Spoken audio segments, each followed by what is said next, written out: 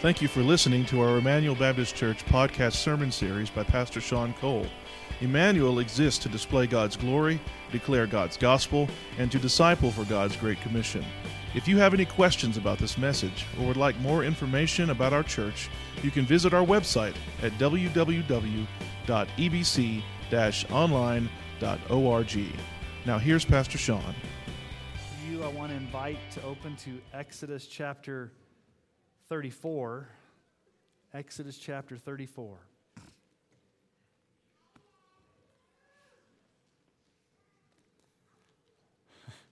They're excited to go. Some of you want to go with them, but you're too old. So you have to stay here and listen to me. All right. You know, my wife and my son are really big into astronomy. They like to get the telescope out and look at the stars and see the planets. I'm not that big into it as they are, but I did a little research, and last June, the planet Jupiter, which is the largest planet in our solar system next to the sun, which is really a star, last June, Jupiter was the brightest it's been in a long time. Normally, Jupiter's not that bright because it's so far away. What's the brightest star in the sky, or the brightest planet, is Venus, because it's closer. But last June, somehow the Earth and Jupiter aligned to where it was so bright that through the whole month of June, you could see Jupiter at its brightest, the largest planet in our solar system shining the brightest, Jupiter. Now, does anybody know what the brightest star is besides the sun in our solar system? It's Sirius, also known as the dog star. Does anybody know what Sirius means? And I'm really serious about this. Does anybody know what Sirius means? That's not how you spell it. It's a Greek word. It means glowing. Glowing in the Greek language. Now, when you go out and look up at the night sky with the naked eye, in last June you could see Jupiter shining brightly. You can see Sirius shining brightly. Now, Dawn has always wanted to go to the North Pole and see the Aurora Borealis, the Northern Lights. Anybody want to go see the Northern Lights? Have ever seen the Northern Lights? It's a weird phenomenon. I don't know how you know what causes the Aurora Borealis, but they're caused by, now don't ask me to get into all the science of this, but I'll read it to make sure I'm reading the right thing. Magnetic storm and solar winds cause various colors of lights that send glowing arcs into the sky. The Aurora Borealis. You got the sun shining brightly. You've got Jupiter, the largest planet, shining brightly. You got Sirius, the brightest star, shining brightly. You got the Aurora Borealis that gives off this weird type of incandescent type of glow. And so you're like, why are you talking about the brightness of these planets and stars and natural phenomena? Because here's the thing. Today we see a very interesting phenomenon. Moses shines. He glows. He radiates bright light from his face, and it freaks out the Israelites. So that's what we're going to look at this morning. Now, if you remember from last week, and you have to excuse me for just a moment. I hate to blow my nose on the microphone, but you got to do what you got to do. Last week, we saw Moses make the most profound request you could ever think of. What did Moses ask the Lord? He said, "Show me your glory." That's a big request. Show me your glory. And God says, Moses, you can't handle the truth. You can't handle the glory. I'm going to put you in the cleft of the rock. I'm going to hide you there, and I'm going to pass by, and you'll see my backside glory, but you can't see my face and live. And if you remember, God passes by Moses and announces to Moses his name. And if you remember last week, the Lord is gracious and merciful and slow to anger and abounding in steadfast love. And what does Moses do?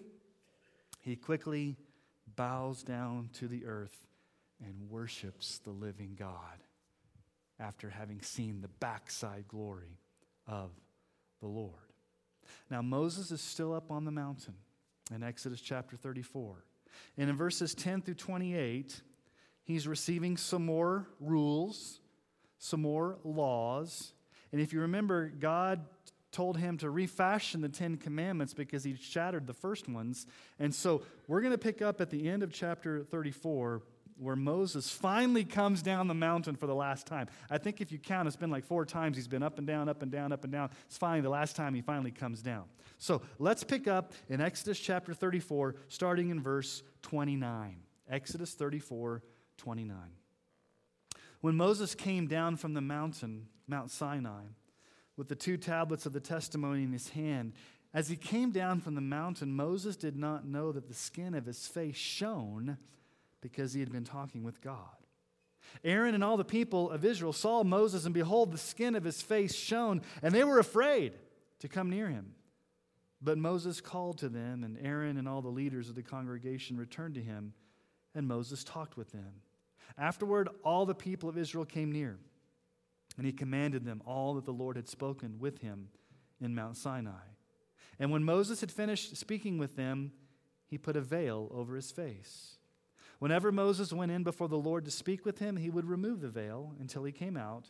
And when he came out and told the people of Israel what he was commanded, the people of Israel would see the face of Moses, that the skin of Moses' face was shining, and Moses would put the veil over his face again until he went in to speak with him. So Moses has been in the manifest presence of God up on the mountain. Now, Moses had just really seen the backside glory of God, and so he comes down the mountain. He's carrying the new 10 Commandments on tablets, and Moses doesn't know that his face is shining. Now, this is more than just his face is kind of glowing. Literally, if you want to know the original language here, it's the word horns. Sometimes if you look at old paintings of Moses, sometimes they have Moses with horns, and you're like, why does Moses have horns in these old paintings? It really meant that it wasn't just that he was glowing, but that like spikes of light were illuminating off of his face, like beams of light came flying off of his face. Now that's a pretty amazing thing that happens, and so the people are kind of freaking out. If you look there in verse 30, when he comes down the mountain, Aaron and the people in Israel saw Moses' face, and they were afraid. It's like when you shine the headlights on a cat in the dark. What does the cat do? It scurries, or a rabbit. It's afraid because it's the bright light. These people were afraid. And think about Moses' face shining forth the glory of the Lord. It's just a fraction of God's glory. And the people were so amazed and they were afraid. And it reminds us of something. Just the power of God's glory. Even just a fraction coming off of Moses' face of God's absolute glory. God is glorious. God is powerful. God is majestic. He is the Lord. And then in verse 32, something very significant happens. Moses gathers all the people together. All the people of Israel came near, and he commanded them all that the Lord had spoken with him in Mount Sinai. Now you may say, what does that include? Everything from chapters 25 through chapters 31. The instructions on building the tabernacle. Because remember, Moses hasn't really had time to tell the people anything, because when he came down the first time, he smashed the 10 Commandments, and the people were partying, and then they had to drink the gold powder and all the stuff that we've seen, the discipline. And so now Moses is finally saying, listen, this is the main reason I came down in the first place, was to tell you what God has told me up on the mountain. So he gathers everybody there together, and notice what he says. He says he commands them all that the Lord gave him with his face uncovered. He's commanding them the law with the full glory of God shining from his face. If you see there in verse 33, when Moses had finished speaking with them, he put the veil over his face. While he was commanding them, while he was preaching to them, while he was instructing them, the glow, the shining, the brightness was coming off of his face. In other words, he was speaking with the very authority of the Lord. And one thing we need to know is that this was just temporary. It was a temporary experience for Moses. The glory eventually faded from his face. Okay. So this is a very specific instance in the Old Testament. One man, Moses, gets to see the backside glory of God. One man, Moses, gets to radiate the glory of God. One man, Moses, receives the law on stone tablets and has this unique encounter with the living God. And he was delivering the law on tablets of stone, the 10 Commandments. And so the glory of God in the Old Testament was wrapped up in the giving of the law, the giving of the 10 Commandments, instructions on the building of the tabernacle. And so when you come to the New Testament, you realize that the Old Covenant law, the Old Covenant tabernacle, all the things that happened to Moses, that too was temporary. It came to an end. It was fulfilled in Christ. Now, what I really love about the Bible is when a New Testament writer gives you direct commentary and explanation on what's going on. Paul does that for us. Paul, in 2 Corinthians chapter 3, explains to us what was going on here. So, we're going to jump out of Exodus this morning and spend time seeing how Paul describes this event. I've read it for you. You know what happened. Moses comes down. He's glowing. He's shining. He puts a veil over his face. Let's see how Paul applies, interprets, explains, fills in the gaps for us. So, if you would, turn to 2 Corinthians chapter 3. And we're going to look at verses 7 through 18 where Paul describes this event that we just saw in Exodus. Make sure everybody gets there. 2 Corinthians chapter 3. All right, let's start with verse 7. Now, if the ministry of death, carved in letters on stone, came with such glory that the Israelites could not gaze at Moses' face because of its glory, which was being brought to an end, will not the ministry of the Spirit have even more glory? For if there was glory in the ministry of condemnation, the ministry of righteousness must far exceed it in glory. Indeed, in this case, what once had glory has come to have no glory at all because of the glory that surpassed it. For if what was being brought to an end came with glory, much more will what is permanent have glory. Since we have such a hope, we are very bold. Not like Moses, who would put a veil over his face so that the Israelites might not gaze at the outcome of what was being brought to an end, but their minds were hardened. For to this day, when they read the Old Covenant, that same veil remains unlifted, because only through Christ is it taken away. Yet to this day, whenever Moses is read, a veil lies over their hearts. But when one turns to the Lord, the veil is removed. Now the Lord is the Spirit, and where the Spirit of the Lord is, there is freedom. And we all, with unveiled face, beholding the glory of the Lord, are being transformed in the same image from one degree of glory to another, for this comes from the Lord, who is the Spirit. Now, Paul fills in the gaps for us. He shows us some major differences between the Old Covenant glory, the Old Covenant tablets of stone that were coming to an end, versus what we have in the New Covenant. So what I want us to do this morning is, from this passage of Scripture from Paul, I want us to see 5 truths about our salvation, really. 5 truths about what the glory of the Lord is in the New Covenant. Because Paul's making a comparison, lesser to greater. If it was great in the Old Testament, that glory, and Moses had to put a veil over his face, just think how much greater it is now through the power of the Holy Spirit and the gospel and what we have in Jesus. So let's look at these 5 truths. And here's truth number 1.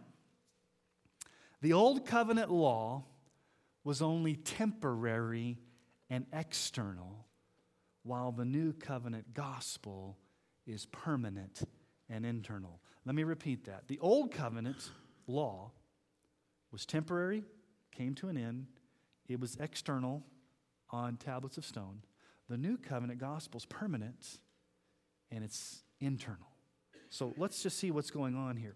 Paul calls that Old Covenant, look at verse 7, a ministry of death.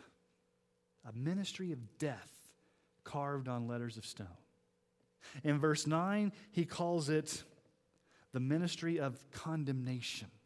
A ministry of death and a ministry of condemnation. And he says it was coming to an end. It came to an end. It wasn't permanent. It wasn't lasting. It was just temporary. So what Paul is doing here is he's making a distinction between law and gospel.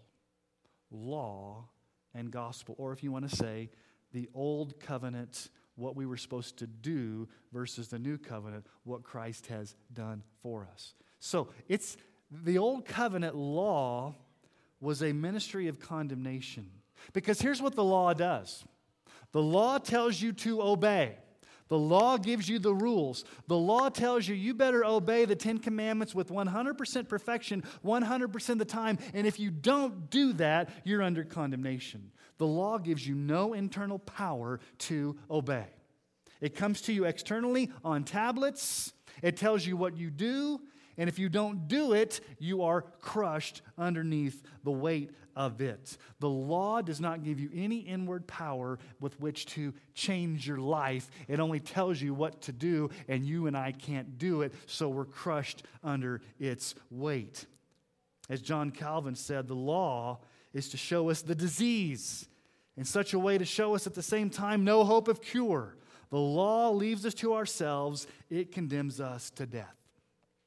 The law is a ministry of condemnation. It's a ministry of death. You and I can't keep the 10 Commandments. Even if we tried to, we can't. The gospel, on the other hand, is the good news of what Jesus has done for us in his death, his burial, and his resurrection. The gospel's internal. It's a work that the Holy Spirit does in us to change us, to transform us, to forgive us, to cleanse us. And it's lasting, not temporary. Why is it lasting? Because Jesus died once for all on the cross, and he rose again, and he's alive today, and he's coming back. It's a permanent salvation. It's a complete forgiveness, and it gives us hope. The old covenant law crushed us. The new covenant gospel saves us and empowers us and gives us grace upon grace. And God even promised this back in the Old Testament. The Old Testament, God promised what he would do in the new covenant. You find this in Jeremiah chapter 31 through 34, the new covenant promise. What did God promise in the Old Testament? Listen to the promise of God. Behold, the days are coming, declares the Lord, when I will make a new covenant with the house of Israel and with the house of Judah, not like the covenant that I made with their fathers on the day when I took them by the hand to bring them out of the land of Egypt, my covenant that they broke, though I was their husband, declares the Lord. I'm making a new covenant, not like the one I made with them at Sinai. This is going to be a new covenant. The covenant of Sinai was external. It came on stone. It had no power from within to save them. It only showed them what they were supposed to do when they broke the law royally. What's this new covenant going to do? Verse 33. For this is the covenant I will make with the house of Israel after those days, declares the Lord. I will put my law within them, and I will write it on their hearts, and I will be their God, and they shall be my people. And no longer shall each one teach his neighbor and each his brother, saying, Know the Lord, for they shall all know me, from the least of them to the greatest, declares the Lord, for I will forgive their iniquity, and I will remember their sin no more. Moses brought those tablets of stone down, carved with the very hand of God, and told Israel, do this and live. Now, none of us can obey the law. The law just shows us that we're sinful. The gospel comes and says the Holy Spirit's going to do an internal work where he's going to do something in our hearts. He's going to change us from the inside. It's going to be permanent. So the old covenant glory came to an end when Christ showed up. Christ fulfilled all of the types and shadows in the Old Testament, the tabernacle, the law. Everything is fulfilled in Christ. And in the new covenant, he brings an internal, lasting change that brings about complete forgiveness of sin as opposed to that old covenant glory. Now, Paul doesn't downplay the old covenant glory. He says there's still glory in that old covenant because Moses was shining forth. But it was temporary. It was external. It wasn't permanent. It wasn't internal. Okay? So here's truth number 2. In the gospel, God declares us not guilty on account of Christ. In the gospel, God declares us not guilty on account of Christ. Look at verse 9. For if there was glory in the ministry of condemnation, that's the old covenant, the ministry of righteousness must far exceed it in glory. The ministry of righteousness. There's a wonderful truth in the Bible that you and I need to grab a hold of, and it's this. When you personally trust Jesus for salvation, every single one of your sins, past, present, and future, is credited to Him, and you bear those sins no more. It makes you not guilty before God because your sins have been forgiven. Peter says it this way in 1 Peter chapter 3, verse 18. For Christ also suffered once for sins, the righteous for the unrighteous, that He might bring us to God, being put to death in the flesh, but being made alive in the Spirit. Jesus died, the righteous, so you and I, the unrighteous, could be righteous. But there's also something greater that happens in just our sins being forgiven. We often just go halfway. When you trust Christ for salvation, your sins, past, present, and future, are taken to Christ, and He takes your sins. But guess what happens? There's something else that happens. His perfect righteousness, His perfect life of obedience is credited back to you, is given to you as a gift. And guess what happens? God the Father can look down upon your life and He can say, I don't see a sinner anymore. I see Jesus, and I can declare you not guilty on account of Christ. I can declare you righteous. Now, you didn't produce this righteousness. It's not something you mustered up. It's not something you came up with. It came from outside of you as a gift of grace. It's from Jesus Himself. Paul says in Romans chapter 4 through 5, now to the one who works, his wages are not counted as a gift, but as his due. Okay, when you go to work, you get a paycheck, right? Or at least you hope you do, because you're working for a living. That's not the way salvation works, Paul says. To the one who does not work, but believes in Him who justifies the ungodly, his faith is counted as righteousness. You're not saved by working for your salvation. You're saved by trusting in Jesus and what He did. Romans 5:1, therefore, since we've been justified by faith, we have peace with God through our Lord Jesus Christ. It's called justification by faith alone. We have a right standing with God. In 2 Corinthians 5:21, for our sake He made Him, that's God made Him, Jesus, to be sin who knew no sin, so that in Him we might become the righteousness of God. Never lose sight of the fact that if you're a Christian, your sins, past, present, and future, have been taken out of your account, and all of Christ's righteousness has been put into your account so that you stand forever in a permanent position of being not guilty before God. Truth number 3. The Holy Spirit supernaturally removes the quote-unquote veil of unbelief and grants us new life in Christ. The Holy Spirit supernaturally removes the veil of unbelief and grants us new life in Christ. Now, look at verse 14. But their minds were hardened. Their minds were hardened. That generation of Israelites. And here's the sad thing. We're not going to go into the book of Numbers, but you'll find out later on that this generation of Israelites who saw the Red Sea, who saw the glory of God on the tabernacle, it came time for them to go in to take the land, the promised land. Remember, they sent the spies in, and the spies came back and said, we can't do this. And so God punished that generation because of their hardness of heart, and they had to wander for 40 years in the wilderness, and they died in the desert, never getting to enter into the promised land. That generation had a hard heart. They were hardened. And then Paul says in his day, for to this day, When they, the Jewish people, read the Old Covenant, the same veil remains unlifted because only through Christ is it taken away. Yes, to this day, whenever Moses is read, a veil lies over their hearts. Now, Paul's talking about the Jewish people in his day who have a veil over their hearts to not see the gospel, not to see the Messiah. But let me just speak about the condition of every single person today without Jesus.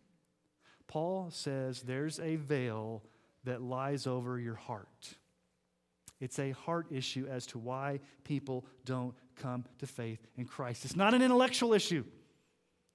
A lot of people have information about who Jesus is. A lot of people know the facts about the death, burial, and resurrection of Jesus Christ. A lot of people have read their Bibles. That's not the issue. It's not for lack of information or for intellectual knowledge. It's a hardness of heart. It's a blindness. It's a spiritual deadness. Now, I want you just to go over one chapter and see what Paul continues to say about this. So go into chapter 4 for just a moment and look at verse 3 and 4.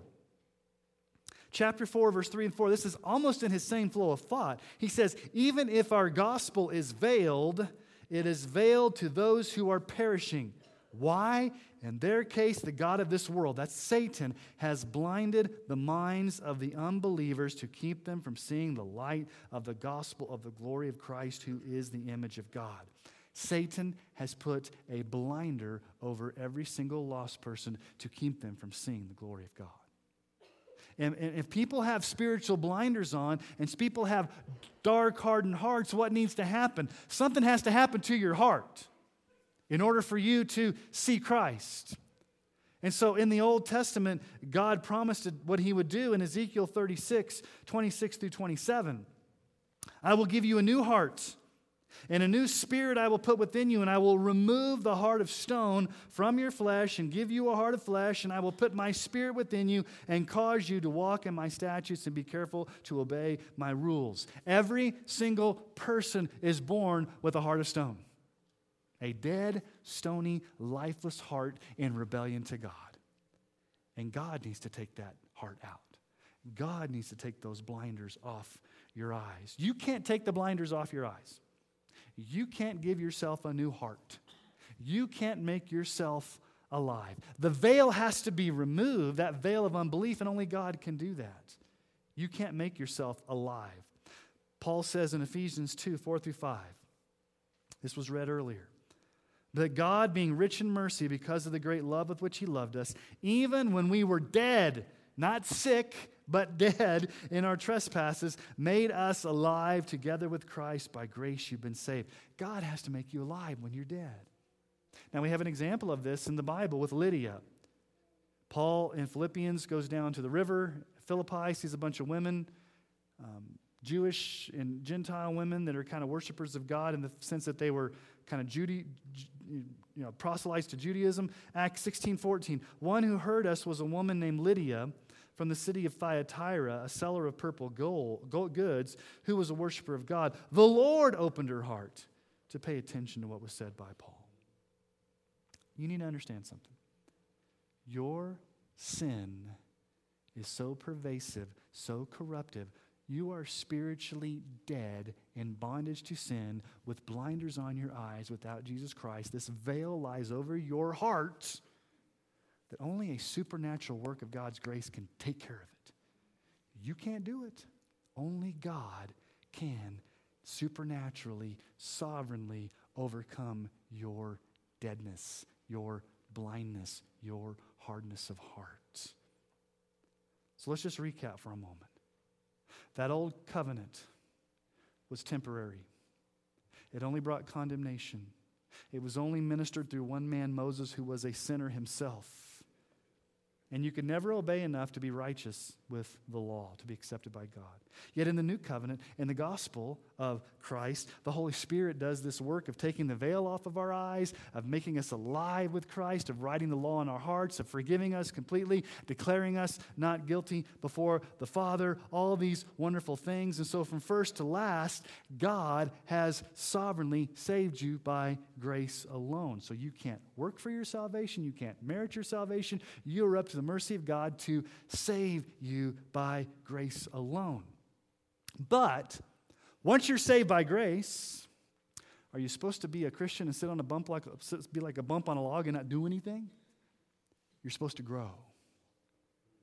You're supposed to grow to be more like Jesus. And so here's truth number 4. The more, and this is something I live by, the more you look at Jesus, the more you begin to look like Jesus. The more you look at Jesus, the more you begin to look like Jesus. Notice what Paul says there in verse 18. We all, it's very important that he says we all there. Not just some super Christians, not just for some people that have arrived, not just Moses, but it's true for you. If you're a believer in Jesus Christ, this is true of you. What's the truth? What's the truth to your identity in Christ? Paul says, we all with unveiled face beholding the glory of the Lord. Beholding. Now, some of your translations may we look as in a mirror. It's really what the word means, to gaze into a mirror. Now, hopefully this morning you looked at yourself in the mirror. And some of you woke up and said, wow, that's a scary sight when I look at myself. But think about all the time you spend before a mirror. I got to look good so when I go out in public, I don't look like I was hit by a freight train. You know, you're like, I've got to look good. Narcissus in Greek mythology, remember Narcissus? He's a character in Greek mythology. He spent all day long looking at his reflection in a pool. He was so enamored with himself. All day, I just want to look at myself. That's what narcissism is. You look at yourself all day long as opposed to looking at others. But what Paul's saying here, the image is this. The more you look at Jesus, the more you begin to look like Jesus. So you've got to spend time reflecting him, mirroring him, being like him. Psalm 34:5 says, those who look to him are radiant, and their faces shall never be ashamed. Those who look to him are radiant, like Moses. You'll never be put to shame. Now, the Spirit is the one who does this transformation. Because notice what it says there in verse 18. We all, every single one of us that's a believer, not just some super class of super Christians, you're beholding the glory of the Lord. As you're looking at Jesus, as you're looking at his glory, as you're looking at him, you're being transformed into the same image from one degree of glory to another. This comes from the Lord who's the Spirit. So what's the Holy Spirit doing? He is transforming you. You're being transformed. It's where we get the word metamorphosis. You're undergoing a metamorphosis. A metamorphosis into what? To look more like Jesus. And this verb, beholding, it's not just like a one-time action where I kind of took a casual glance at Jesus. No, it's ongoing with your life. You're looking at Jesus. You're gazing at Jesus. You're beholding the glory of the Lord. And as you continually behold the glory of the Lord, the Holy Spirit's working in you to look more like Jesus. So here's the point. The more you look at Jesus, the more you look like Jesus. And this has been God's plan from you from the very beginning. Before the foundation of the world, God's plan for you is to look like Jesus. Romans 8:29. For those whom he foreknew, he also predestined to be conformed to the image of his Son, in order that he might be the firstborn among many brethren. God's plan for you from the very beginning was that you would be predestined to look like Jesus, to be conformed to the image of Jesus, to be more like Jesus. John Owen says this: one of the greatest privileges and advancements of believers, both in this world and into eternity, consists in their beholding the glory of Christ. Do you believe that? That your greatest privilege in this life and in the next is to behold, to see, to experience the glory of Christ. Now, what does it mean to look at Christ? Does it mean that we look up in heaven and see Jesus walking around up there? What does it mean to behold the glory of the Lord? Well, it means that you open your Bible. And if you want to see Jesus in action, read your Bible. Pray to the Lord. Come to a worship service like this, even in the Lord's Supper. When we take the Lord's Supper, it's a picture of Christ. It takes time. It takes readjusting your priorities. But if you're going to behold the glory of Jesus, you may need to reorient your priorities or make some adjustments in your life to spend the time necessary to look at Jesus. Because I will say this, if you don't look at Jesus, you will not look like Jesus. If you continue looking at Jesus, the more and more you will look like Jesus. You will reflect his glory. Jesus says in John 15:5, I am the vine, you're the branches. Whoever abides in me, and I in him, he it is that bears much fruit, for apart from me, you can do nothing. You've got to abide with Jesus. You got to spend time with Jesus. Ephesians 4:23-24, we need to be renewed in the spirit of your minds to put on the new self, created after the likeness of God in true righteousness and holiness. You're being renewed. And then one of my favorite passages of Scripture, Hebrews 12:2, looking to Jesus, or fixing your eyes on Jesus, beholding Jesus, the founder and perfecter of our faith, who for the joy that was set before him endured the cross, despised the shame, and is seated at the right hand of the throne of God. Now notice what Paul says there is to one degree of glory to another, which means some of us are going to grow at different rates. It's not one size fits all. There's going to be different growth patterns among believers and how God does that. But here's the point. The more you look at Jesus, the more you will look like Jesus. Now there's one final truth. It's not in this passage of Scripture, but it's a truth that we need to know. Truth number 5. One day, we will see the full glory of Jesus face to face. One day, we will see the full glory of Jesus face to face. Now, Moses had a unique experience, did he not? Nobody else ever got to see the backside of God's glory, and nobody else had the shining, radiating face. But Paul says right now we're being transformed. We're in the process of reflecting the glory of Christ. Now, we can't see Jesus physically, can we? We behold him by reading our Bibles, through prayer, through worship, through spending time with other believers. We behold the Lord through faith, not by sight, right? Has anybody here seen Jesus? If you have, come talk to me after the service. We walk by faith, not by sight. But one day our faith will be sight. 1 Corinthians 13:12. For now we see in a mirror dimly, but then face to face. Now I know in part, then I shall know fully, even as I have been fully known. There's that mirror analogy. Right now you're looking through a mirror dimly. It's kind of like when you get out of the shower and there's the fog. You kind of have to, squeegee it or take a towel. Or like when you're out there and it's a cold morning and you have to use defrost and you can barely see. You can kind of see, but you really can't. That's the way it is right now. We can kind of see Jesus. We can get glimpses of his glory. We can read the Bible. We can pray. We walk by faith, not by sight. But Paul says one day we will see him face to face. 1 John 3:2. Beloved, we are God's children now, and what we will be has not yet appeared. But we know that when he appears, we shall be like him because we shall see him as he is. That's a glorious truth. To see Jesus as he is.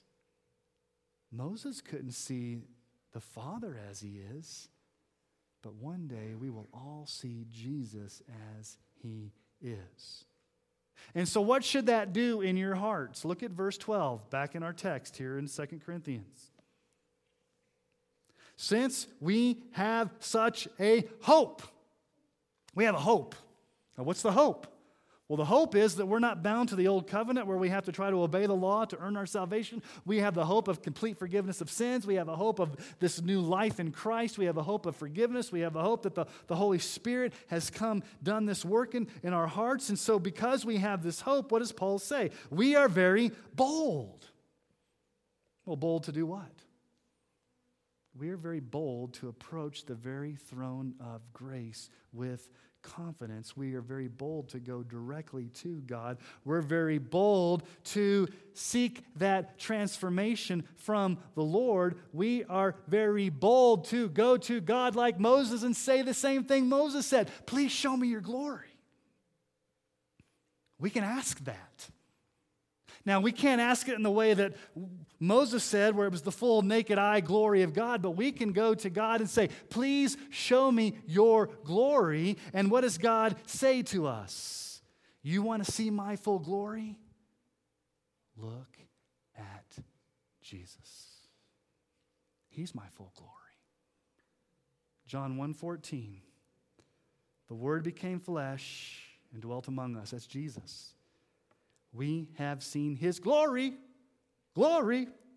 as of the only Son from the Father, full of grace and truth. Now, why does he repeat glory? Glory, glory. It's repeated there. If you want to see God's glory, look at Jesus. If you want to experience God's glory, spend time with Jesus. If you want the majesty of God's glory, pray to Jesus. If you want to see God's glory in action, read your Bible and study about Jesus.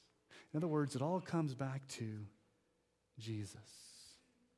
There's a boldness here, Paul says, and down there in verse 17, where the Spirit of the Lord is, there's freedom. There's a freedom and there's a boldness that comes in being a child of God, where you can directly access your Father through Jesus in the power of the Holy Spirit to experience the glory of God. And yes, it's through a glass dimly right now, but it's wonderful. One day it'll be glorious when we see Jesus face to face. So what should we do? Live in that freedom.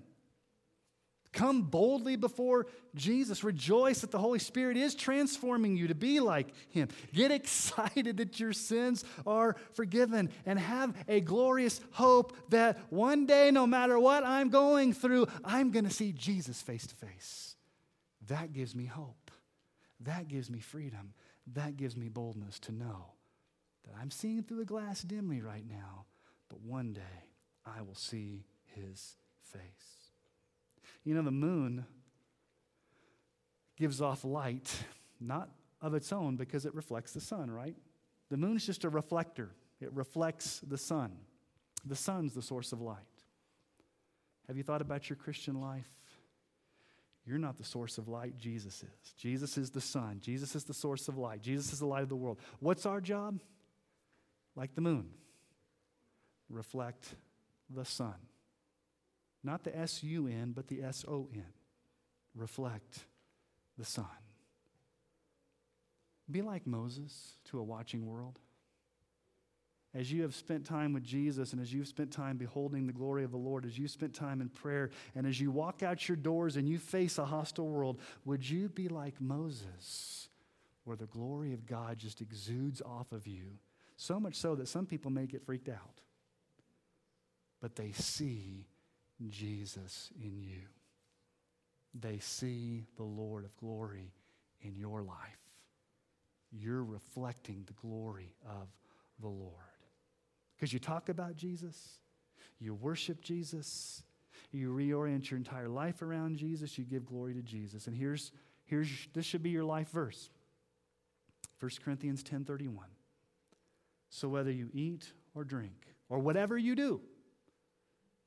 do all to the glory of God. May that be our prayer this week. Let me ask you to bow your heads this morning.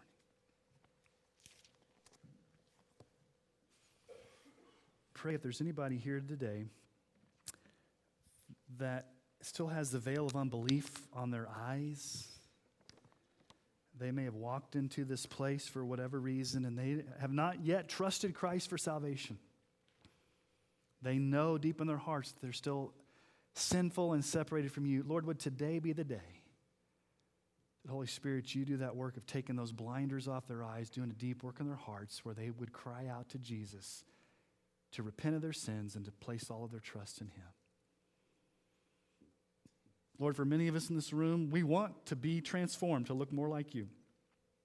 We want to undergo this metamorphosis to be more like Jesus. And so, Holy Spirit, we ask that You continue to do that work in our hearts and help us to carve out the time to be able to behold the glory of Jesus, to be able to look at You, Jesus, to spend time with You, to truly seek Your face. Lord, forgive us for the times that we are so busy with other things, maybe good things. Lord, would it be awesome? Would it be a powerful testimony to a lost and dying world for believers from Emmanuel Baptist Church this week to walk out into the world and be reflectors of the one true God? And people would look at our lives and they would be, what in the world is going on? Because those are Jesus people. They talk about Jesus, they live for Jesus, they glorify Jesus, they look like Jesus, they act like Jesus. Those are people that are like Jesus. Lord, let that be our prayer this week, that we would behold the glory of the Lord so that we would look like Jesus to a watching world that desperately needs to know who Christ is. Let our light shine this week with the hope of the gospel to a world that is hopeless. All for Your glory, Lord. And it's in Your name that we pray these things. Amen.